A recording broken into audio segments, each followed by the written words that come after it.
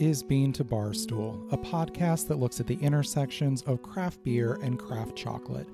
My name is David Nilsson. I'm a professional beer writer and an advanced cicerone, and the creator and host of this show.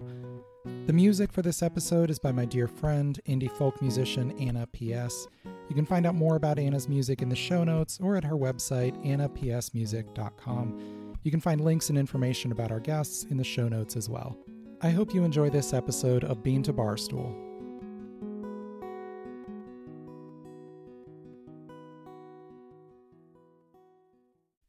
Most people associate mushrooms with savory foods, but that's because many of us are unaware of both the wide flavor diversity of different types of mushrooms and the range of ways in which they can be incorporated into foods and beverages. Just a couple episodes back, we talked with pastry chef and mixologist Michael George, who made an award-winning cocktail that incorporated black truffle mushrooms. And today we're going to hear from a chocolate maker who offers a variety of craft chocolate bars using mushrooms, or what he calls our little helpers. Oliver Holecek co-founded Primo Chocolate, at the time known as Primo Botanica, in 2017 as a bean-to-bar company. The business has changed in process and focus over the years, as you'll hear him explain in just a moment, and Primo is now heavily focused on incorporating mushrooms into chocolate as a way to promote the functional health benefits of these fungal friends. Listen in as Oliver talks about the background of his business, his passion for mushrooms, and the importance of centering indigenous cultures when working with natural ingredients. Well, Oliver, thanks for talking with me today. Tell us a little bit about Primo Botanica and what you guys are all about. Totally. Yeah, well, I started Primo Botanica with my cousin Jay over 7 years ago now. So we started in 2016. I had been very interested in herbalism and like functional food as medicine and wanted to start a chocolate company based on like my experience with other brands and, kind of just seeing a lack of botanicals in the chocolate market. My cousin really encouraged me to start from bean to bar. So we traveled to Costa Rica together, visited a farm that he was familiar with. He purchased property in Costa Rica back in 2014, and he was acting as a consultant for some other chocolate brands and cacao farms there. So that was his experience with chocolate. So he wanted me to kind of do it from scratch. So we spent about 2 weeks in Costa Rica. I came back and brought 50 kilos of cacao back with me and just started roasting and grinding in my kitchen, just using my oven. So yeah, it was at that time, it was really just kind of a hobby business. I had a few customers who were purchasing directly from me. But that was when I really started selling at farmers markets and, connecting with some local businesses in the area and starting to wholesale. So within the first year, I was wholesaling and selling to farmers markets. And I understand you have a background as an anthropologist. I saw on the site that you had an emphasis on indigenous diets or some background with that. Can you share a little bit about how all of that has informed what you're doing with chocolate?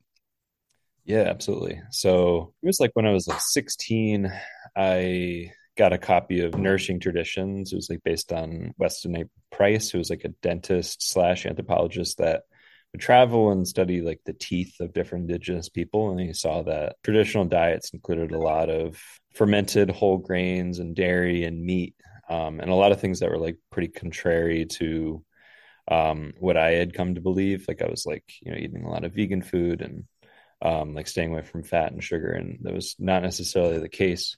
So I decided to study anthropology to learn a little bit more about how people have traditionally eaten and how they continue to traditionally eat throughout the world. I traveled to Mexico a few times as a kid. I'd always been interested in Mexican culture, and I discovered that chocolate is a huge aspect of Mayan and Aztec culture, and I really wanted to dive into that. So I went to school for anthropology to study food and agriculture, and came out working on farms, working in kitchens. And, a couple of years later, I started Primo to dive a little bit deeper into that knowledge, but also kind of bring it into practice and start making a nourishing traditional food. Share some of the ways that you are bringing botanicals into chocolate. How is that actually getting applied? Yeah. So I mainly work with things that are local to the Hudson Valley.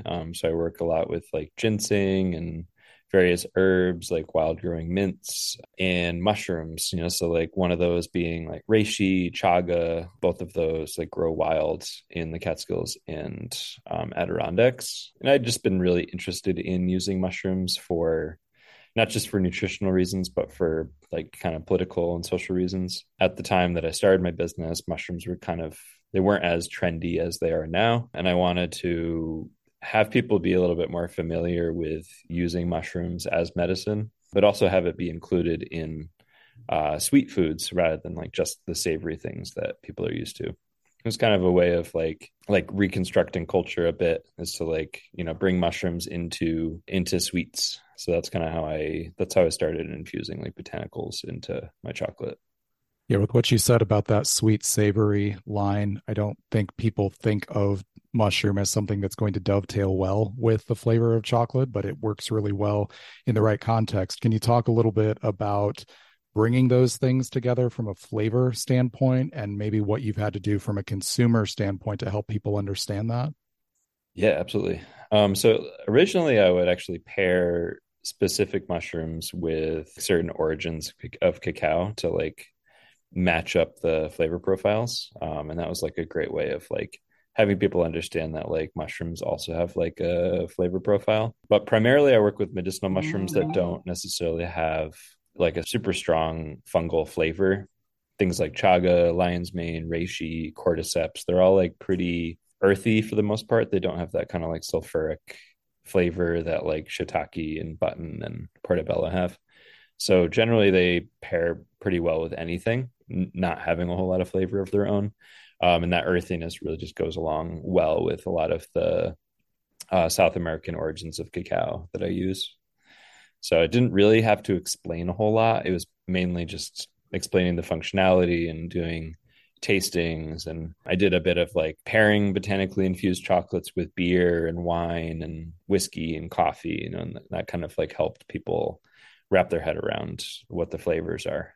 Yeah, for sure. You mentioned South American cacao. How are you sourcing your beans? So currently I'm getting like a liqueur through Seva Chocolate. So it's a nonprofit based in Albany, and they work in Tosagua, Ecuador, with like the Manabi people. So it's a blend of Criollo and Nacional and Fino Arriba. So a lot of like pretty ancient varieties of cacao. So they do all of the roasting and refining in Ecuador, and then I get 1 kilo bricks that are like shipped directly to me. So it's kind of great because I don't have to worry about the roasting or the grinding or winnowing. I mean, all of those waste products like the chaff can just go into compost. So it's like a little bit more efficient from a production standpoint. Is that a change from what you were doing when you started out? Yeah, originally I was just getting I would get like 2 sacks at a time, so those are like 40 kilos per sack, and I ended up just having to like buy them all the time, and I didn't really have storage and didn't really have the capacity to grind the amount of chocolate that I was selling. So this is a way of like getting more cacao without having to put as much of my own time and effort into it. Well, let's talk specifically about the mushrooms. Again, you mentioned reishi, chaga, and lion's mane. Are there others that you've worked with beyond those three? And cordyceps. Cordyceps. All right. Cordyceps, and then there's candy cat mushrooms that I've been getting from my cousin in Mendocino, California. With the reishi and chaga growing wild around you, are you using entirely foraged mushrooms that you're sourcing directly like that? For the candy caps, yes. For the chaga and the reishi, currently I'm getting it from Color City Mushrooms. So they're growing it inside. It allows me to have a little bit more of a consistent supply. And then they're also like making an extract and dehydrating it on the premises. So it's grown in Troy, processed, and then ground into my chocolate. When you're actually making a bar with each of these individual mushrooms, are you doing something different from a chocolate standpoint to accommodate the differences in those mushrooms, or is it kind of the same base and then just the mushrooms? Yeah, it's pretty much the same base. And then I'm just like melanging in the mushrooms like a day in advance. So it's like very well integrated into the chocolate. Is that just like a powder? Do you dry them and powder them? Yeah, exactly. Okay, cool. And are you able to recognize much of the flavor in the finished bar, or is it more the health benefit that you're looking at? You can definitely tell. I mean, like with the reishi and the lion's mane, I would say like have like a more pronounced flavor. Chaga kind of just like blends into the chocolate. I'd say lion's mane has like the most pronounced flavor, but I think that gets balanced out with like the tahini in that bar. So that's like a tahini, lion's mane, and chocolate bar. Well, let's talk about each of those from a health standpoint. I mean, you've mentioned that you got into botanicals in this way because of their possible benefits for us. I don't know what claims you're specifically allowed to make, but can you share a little bit about the thinking behind each of those mushrooms and what they can do for us? Yeah. Well, so I've changed like kind of how I advertise the bars quite a bit. So I've been like focusing a lot more on those like the functional components. So like reishi has a lot of different qualities, but like mainly it's known for polysaccharides, which help with gut health. So they act as like a prebiotic for gut bacteria. So that's going to lead to a lot of different things, but like overall, it's just known as like calming, cooling, overall, like just bringing like improving wellness.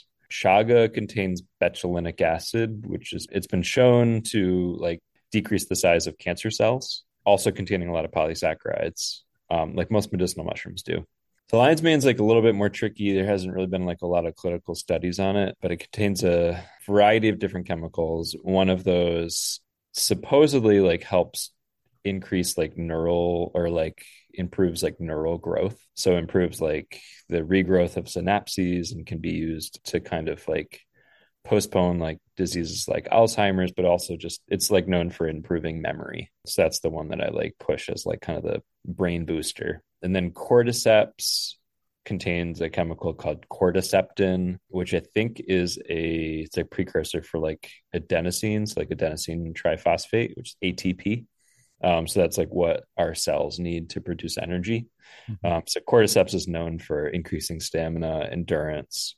Is generally like a good mushroom for like libido and exercise and like increasing performance. So those are the four that have shown to be pretty popular because they have such a range of functionality. And are you allowed to make specific claims like that when you're selling these bars, or do you kind of have to speak around that? No, there's definitely like FDA limitations. That's why I mainly just say like brain health. Like I don't specifically refer to like neural growth or anything like that. I just say Sure. like what the chemical is. And then I just, I put the dosage on each bar. So like, there's like a suggested dosage for the functionality of those chemicals. So like, let's say like betulinic acid, you need to consume I think like 500 milligrams and like by weight in this extract, it's like 20% or something. So I've figured out the formulations to provide like the suggested daily dose like of these chemicals. Do you have other mushrooms that you would like to work with in chocolate? Yes, I would say eventually I'd like to work with psilocybin mushrooms, being that in New York State, we're working towards legalization. A few other states like Oregon, Colorado, decriminalization is at least has happened. Psilocybin being one that has like a ton of research around it being used to like help people with PTSD, clinical depression, cluster headaches, all sorts of different things. So that's one of those medicinal mushrooms I think that has some like very clear objective effects that have been like proven in clinical trials, and especially in small doses, they can be very safe, especially like in the proper setting. So I'm like shifting towards being able to do that.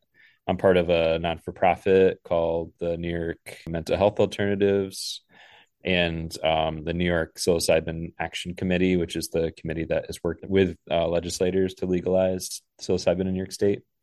So I'm a little bit on like the political side, and I'm hoping that like the permitting and like legislation for that will be like pretty straightforward. But I would like to probably have like a separate brand that offers psilocybin infused chocolate and other products to be used like with the facilitation of therapists. And this is kind of like where I've done like a whole rebrand of Primo. I've changed it just to Primo chocolate, really focusing on mushrooms, and the tagline is your little helpers. So I'm really focusing on like the mushrooms as being like a helper, as like a functional like delicious food. So I'm hoping the rebrand will kind of help like shift the direction towards, eventually being able to offer like psilocybin products. We'll be right back. Hey everyone. Getting a Cicerone certification is an amazing way to raise your beer knowledge and can be a game changer for your beer career. But how are you supposed to find the time to prep, and how are you supposed to know exactly what to study? Don't sweat, because the Beer Scholar has you covered. The Beer Scholar is a sponsor of Bean to Barstool, but I can tell you from personal experience years before I was doing this podcast how helpful the Beer Scholar study guides are. They offer efficient online courses for levels 1 and 2 that cover everything you need to know, tips and tricks for how to pass the exams, and include live weekly Zooms to taste and discuss classic beer styles together. They even have a new coaching program for the Level 3 Advanced Cicerone exam.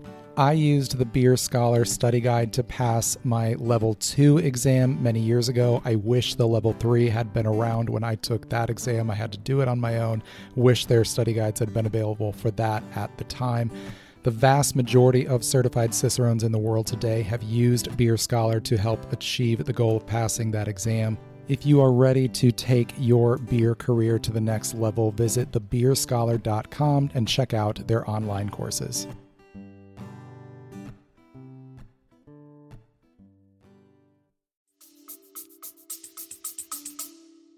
That's really cool. It feels like cacao and mushrooms both are natural ingredients that are very widely misunderstood in the broader culture. Do you feel like that specifically is an appeal to you, taking an ingredient that maybe isn't understood very well and being able to translate that for people? Yeah, I mean, I would say like as like an anthropologist and like enthusiast of mental health, both of those ingredients are like very valuable because of their like entheogenic history, so they're like their use in ritual. And I think that's like what is missed is like a lot of things that people are addicted to or don't use properly or are illegal originally had some sort of like ritualistic practice surrounding it. And I think what happens with colonialism and capitalism is that like the ritual component of like specific foods gets ripped away, and all that's left is like their chemical effects and their, I guess, like commercial properties. So that's kind of like, one of the things that I like to focus on and try to avoid. It's pretty easy to do that, especially with the legalization of psilocybin mushrooms. It's very easy to see how it would just become like another like commercial product without any ritualistic component to it. With all of these ingredients having connection to indigenous communities, whether today or historically, how do you navigate as a white person working with these ingredients in a way that is respectful and not colonial, not continuing that colonialism? Yeah, that's a great question. It's a lot of like I think about that all the time, and it's like a constant struggle, and I'm probably not doing the best job with it. I mean, having a wholesale business and not like retail business has changed things to a big degree, like just not being as out there as much. But, I donate a percentage of profits to local non-for-profits, currently donating to NYMA, which supports a lot of indigenous therapists who are like working with psilocybin and other like entheogenic substances. And I think just like having access to natural mental health sources is a really great way to sort of like even the playing field and just like give people the healthcare that they need. I think like lack of good mental health care is like, definitely like a core issue when it comes to poverty. And yeah, I guess like that dichotomy between like rich and poor. Mental like access to good mental health is one of those dividers. You mentioned earlier you used to do some pairings with beer and wine and whiskey. I remember a few years back you were doing quite a bit with craft beer, right? You were actually alongside of a brewery, is that right? Yep. Yeah, my retail location was like at 5 Craft, which was owned by Schmaltz Brewing. So yeah, I was doing quite a bit of beer pairing then. It was a very like interesting juxtaposition. I think like alcohol is definitely also one of those things that has like a multitude of different contexts that it's used. You have like communion wine and then you have keg stands. So there's like there's like a wide range of how alcohol is used. And I think like with pairings and tastings, that was definitely like a huge thing that I was trying to provide and show, alcohol and chocolate both being things that are consumed as like commercial item in like large quantities.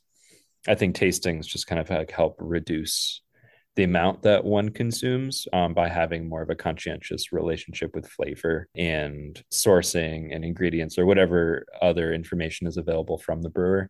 So I actually recently did a beer pairing at the Troy Beer Garden, and we paired 4 different beers. I think we had like a couple from there's like the Beaver Bite Lager, a couple of Zero Gravity beers, and I think the Minky Boodle. And we paired those with some wild forage truffles that I made. So I found some. I did like a locally foraged mint. I had some Japanese knotweed. I paired that one with the Minky Boodle because it has like a sour flavor to it, and that paired really well with the raspberry in the Mickey Boodle. So that's kind of like a way of like how I bring in this like conscientiousness, kind of just like slowing down, really focusing on flavor rather than like the effects of the substance. It's like alcohol is a byproduct of fermentation, but so is like a ton of other flavors and properties. Have you had the opportunity to work with any beer ingredients in chocolate making? Yeah, I've done a couple. I did a barley malt sweetened bar with like candied hops. So that was a really good one. That was like a beer bar. That one was like that was way back. That was like in 2017. I think I made that one for Great Flats Brewery in Schenectady. Those bars didn't tend to go very well, mostly because I was like focusing on being like a gluten-free brand. So it was kind of hard to clean equipment enough to like keep like to be confident that everything was like gluten-free. So yeah, and I did some like stout truffles for 500 Craft. So they were selling them like from the bar for a while. Then I was selling cacao nibs to a bunch of breweries for a while. Like I sold cacao nibs to Schmaltz. I sold them to Artisanal. So they're doing a bunch of different like chocolate milk, like milkshake stouts and like some cool chocolate beers. Schmaltz it was like a mocha ale, which was really cool because like most cacao infused beers that I've seen tend to be really dark, like stouts or imperial or like porters. Mm. So it was cool to see it in like a lighter beer because you could really taste like the acidity of the cacao. Like I think a lot of beers just use like basically chocolate syrup. So it's like very chocolatey, but not necessarily the flavor of cacao. So this was like kind of fruity and like acidic, and it was very tasty. Yeah, that's very cool. I'd love to see more breweries doing that. I've had a couple beers, paler beers with it, and I think it's a really cool opportunity if brewers would try it out and if consumers would be willing to take the kind of leap of faith on it, because I feel like it's a great way to showcase the flavors of cacao beyond just chocolate, like what we Yeah, conventionally think of as chocolate. right. Yeah, exactly. What story are you telling with your chocolate at Primo? I mean, I'm kind of like telling the story of evolution. I think like my brand has evolved very directly along with me.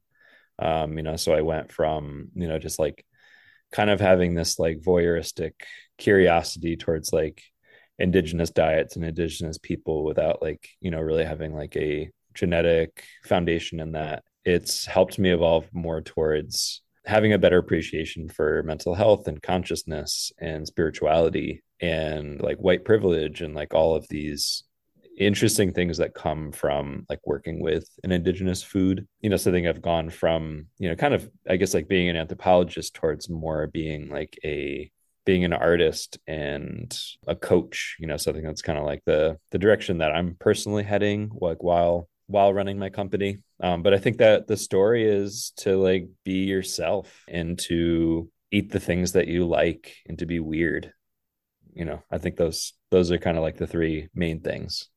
And that's been pretty consistent throughout. It's like be weird, do weird things, like create weird combinations, and don't there's no need to like stick to any particular recipe if it's not fitting for you anymore. I'm particularly interested in Oliver's hope for using psilocybin mushrooms in craft chocolate if it becomes legal to do so, particularly for its use in therapeutic applications. I'll be keeping an eye on this for sure. You can order the bars discussed in this episode at primochocolates.com. I'll put the link to that and the organizations Oliver mentioned in the show notes. Thanks to Oliver for coming on the show today and to all of you for listening. I hope you enjoyed this episode of Bean to Barstool.